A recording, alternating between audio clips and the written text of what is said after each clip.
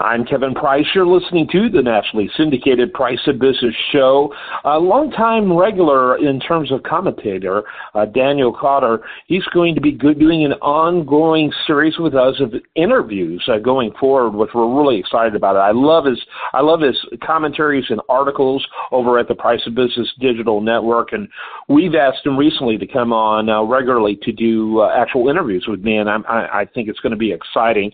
As a lawyer who started out of college as an accountant and passed the CPA exam, Daniel Cotter tries to use that knowledge and business acumen to truly partner with legal clients. He also spent more than 16 years of his 27 years as a lawyer in-house. Clients want to have pragmatic, digestible, understandable information and advice, and that's what Daniel's all about. I'm telling you, in this world of really reaction rather than proaction, an attorney in the proaction area is crucial. He graduated with honors in accounting from Monmouth College and a law degree with honors from the John Marshall Law School. So we're glad to have him. You can learn more about him, of course, at howardandhoward.com. That's howardandhoward.com. Welcome back to the nationally syndicated Price of Business show. I'm your host, Kevin Price, talking to you about you and your business. Always love talking to Daniel Cotter. Someone I often get great feedback on. He brings such interesting perspective to every segment. He's an author of a fascinating book that I don't always remember to mention every time. It's kind of hard. Sometimes time is an issue, but I always like to mention it because it's extremely interesting. And in fact, he's done commentary for us when it comes to the topic of the Supreme Court. I'm going to ask him to talk real quickly about that book before we get into our topic today, and also give his website and a little more about his practice. Welcome as always, Daniel. Thank you, Kevin.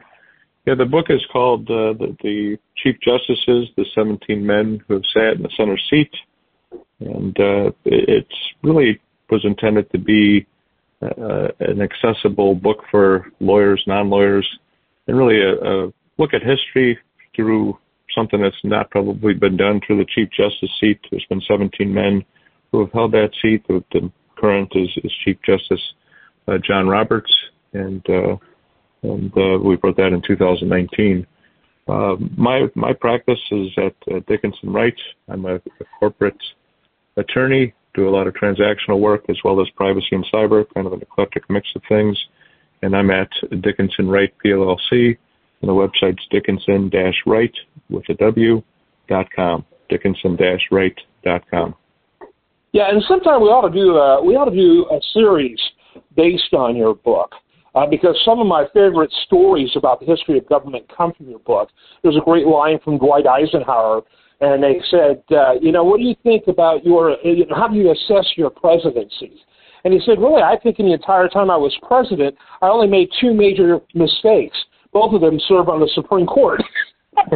Yeah.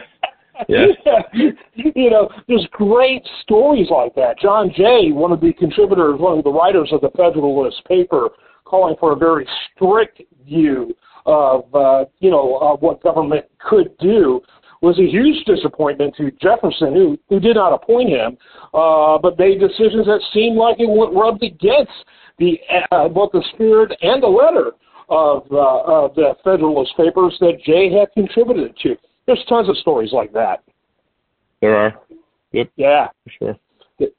It'd be great content. All right, so one of the things we love about what you do is that you are a trusted advisor to your clients. You sit in that role, you see that as part of your perspective. I love the old saying, an ounce of prevention is better than a pound of cure, and especially if you're talking about legal issues, especially when you look at the time and cost involved in that. And so that's really at the heart of what you do. One thing all businesses think about at some point, and really should think about it sooner rather than later, because circumstances can happen that really force their hand, and that is succession. Who's going to be next? We can say, this executive is only 50. He's got plenty of years left. You don't know that. You don't know. So you got to plan accordingly. And so succession is a really important topic. and that's what we're going to focus on today. Kind of give us the panoramic overview before we get into some of the details. Sure. Like I said, a lot of my clients and businesses in general are smaller that have founders still at important roles in leadership. And one of the things that is always a challenge, given tax ramifications, given a lot of other factors, is trying to structure the benefits and the handoff of the company, so to speak, to either current workers or to a third party that will continue the legacy.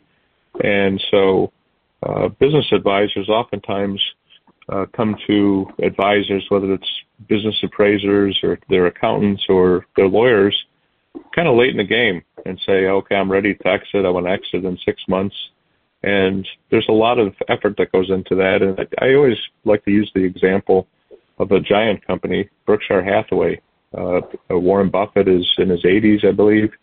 He lost his co-leader, Charlie Munger, recently, who died in his 90s and was a leader with Warren for many years.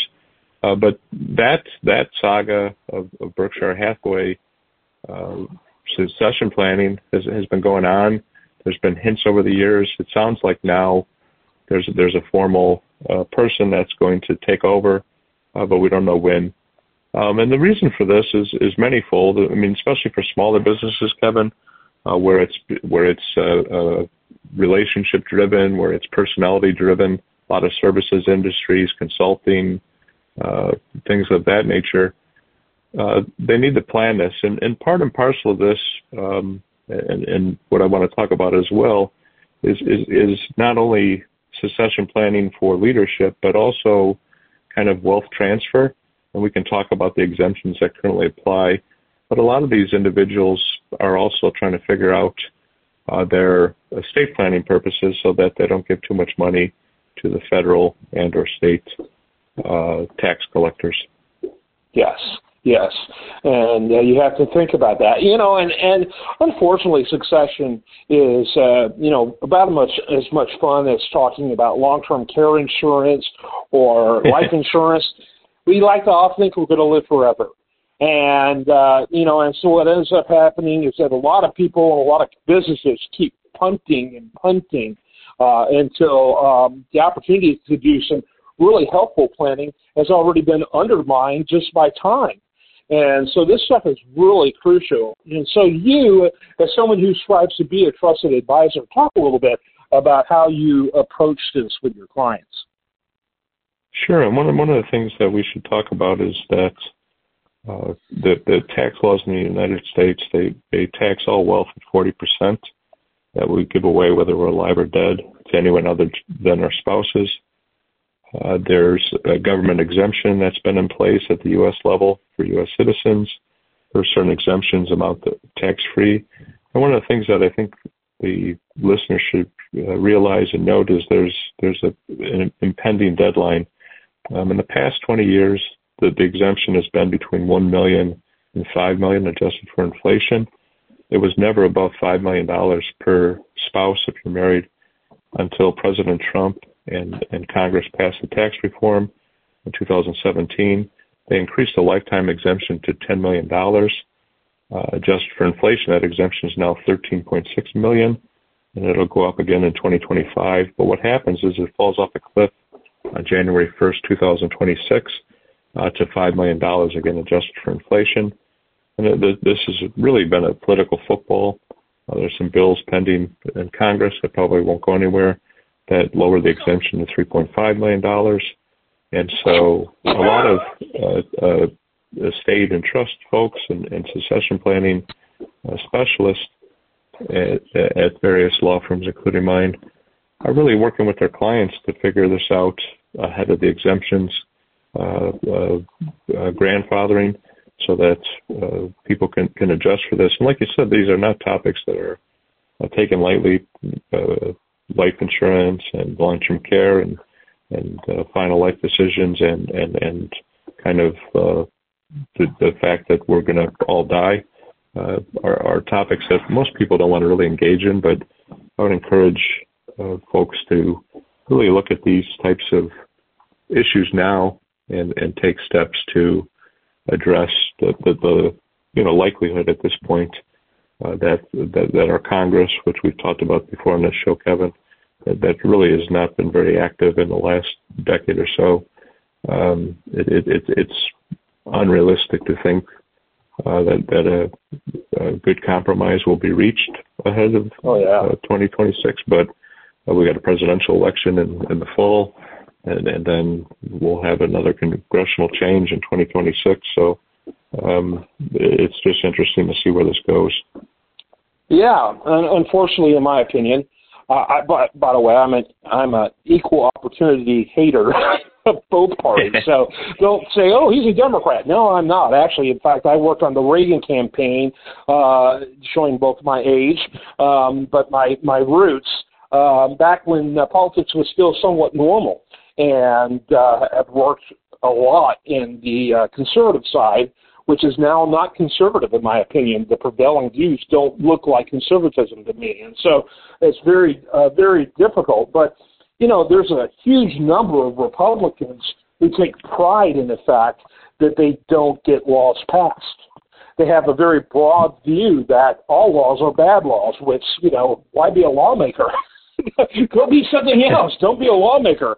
And, I know when Jim Jordan was trying to become Speaker, those who supported him talked about how great of a legislator he was. Well, 16 years in Congress, and he never got a single bill passed. How's that a great legislator? And so, and again, the Democrats, they have their own problems. And my only point here is good luck getting anything to address this passed. Furthermore, in the history of these laws that are always dated in turn, have expiration dates, always, never in the history of these laws has one been given an extension before they expired. They've always expired. And that's just the history. That's the nature of the beast. And in fact, the worst thing that could happen for the Republicans is if they figured out how to do an extension because of the fact that this could be one of the issues, obviously, Trump will be running on, or whoever is the Republican nominee. That's exactly right, and again, it'll depend on who's in Congress, and we've got not only the presidential election, but we have the congressional, the senators changing, and House of Representatives, and so they'll, like you said, like every time, these things always expire, and then they get modified if they do, and they get retroactively applied, but there will be some uncertainty for a period of time in that period. So, so again, it's important, I think, to plan for the worst, or plan for the expectation that this may go away. And again, there are a variety of ways to minimize the exposure. That trusted advisors that really specialize in succession planning and business succession as well can help navigate. Yeah, absolutely. Daniel Cotter, always love having him on the program. Show regular, personal favorite, show favorite. Love having you on, buddy. Look forward to our next segment. Give that website one more time as we wrap it up. Sure, Dickinson-Wright.com. Yeah, make sure you check that out. I am Kevin Price. You are listening to the nationally syndicated Price of Business. Stay tuned for more after this.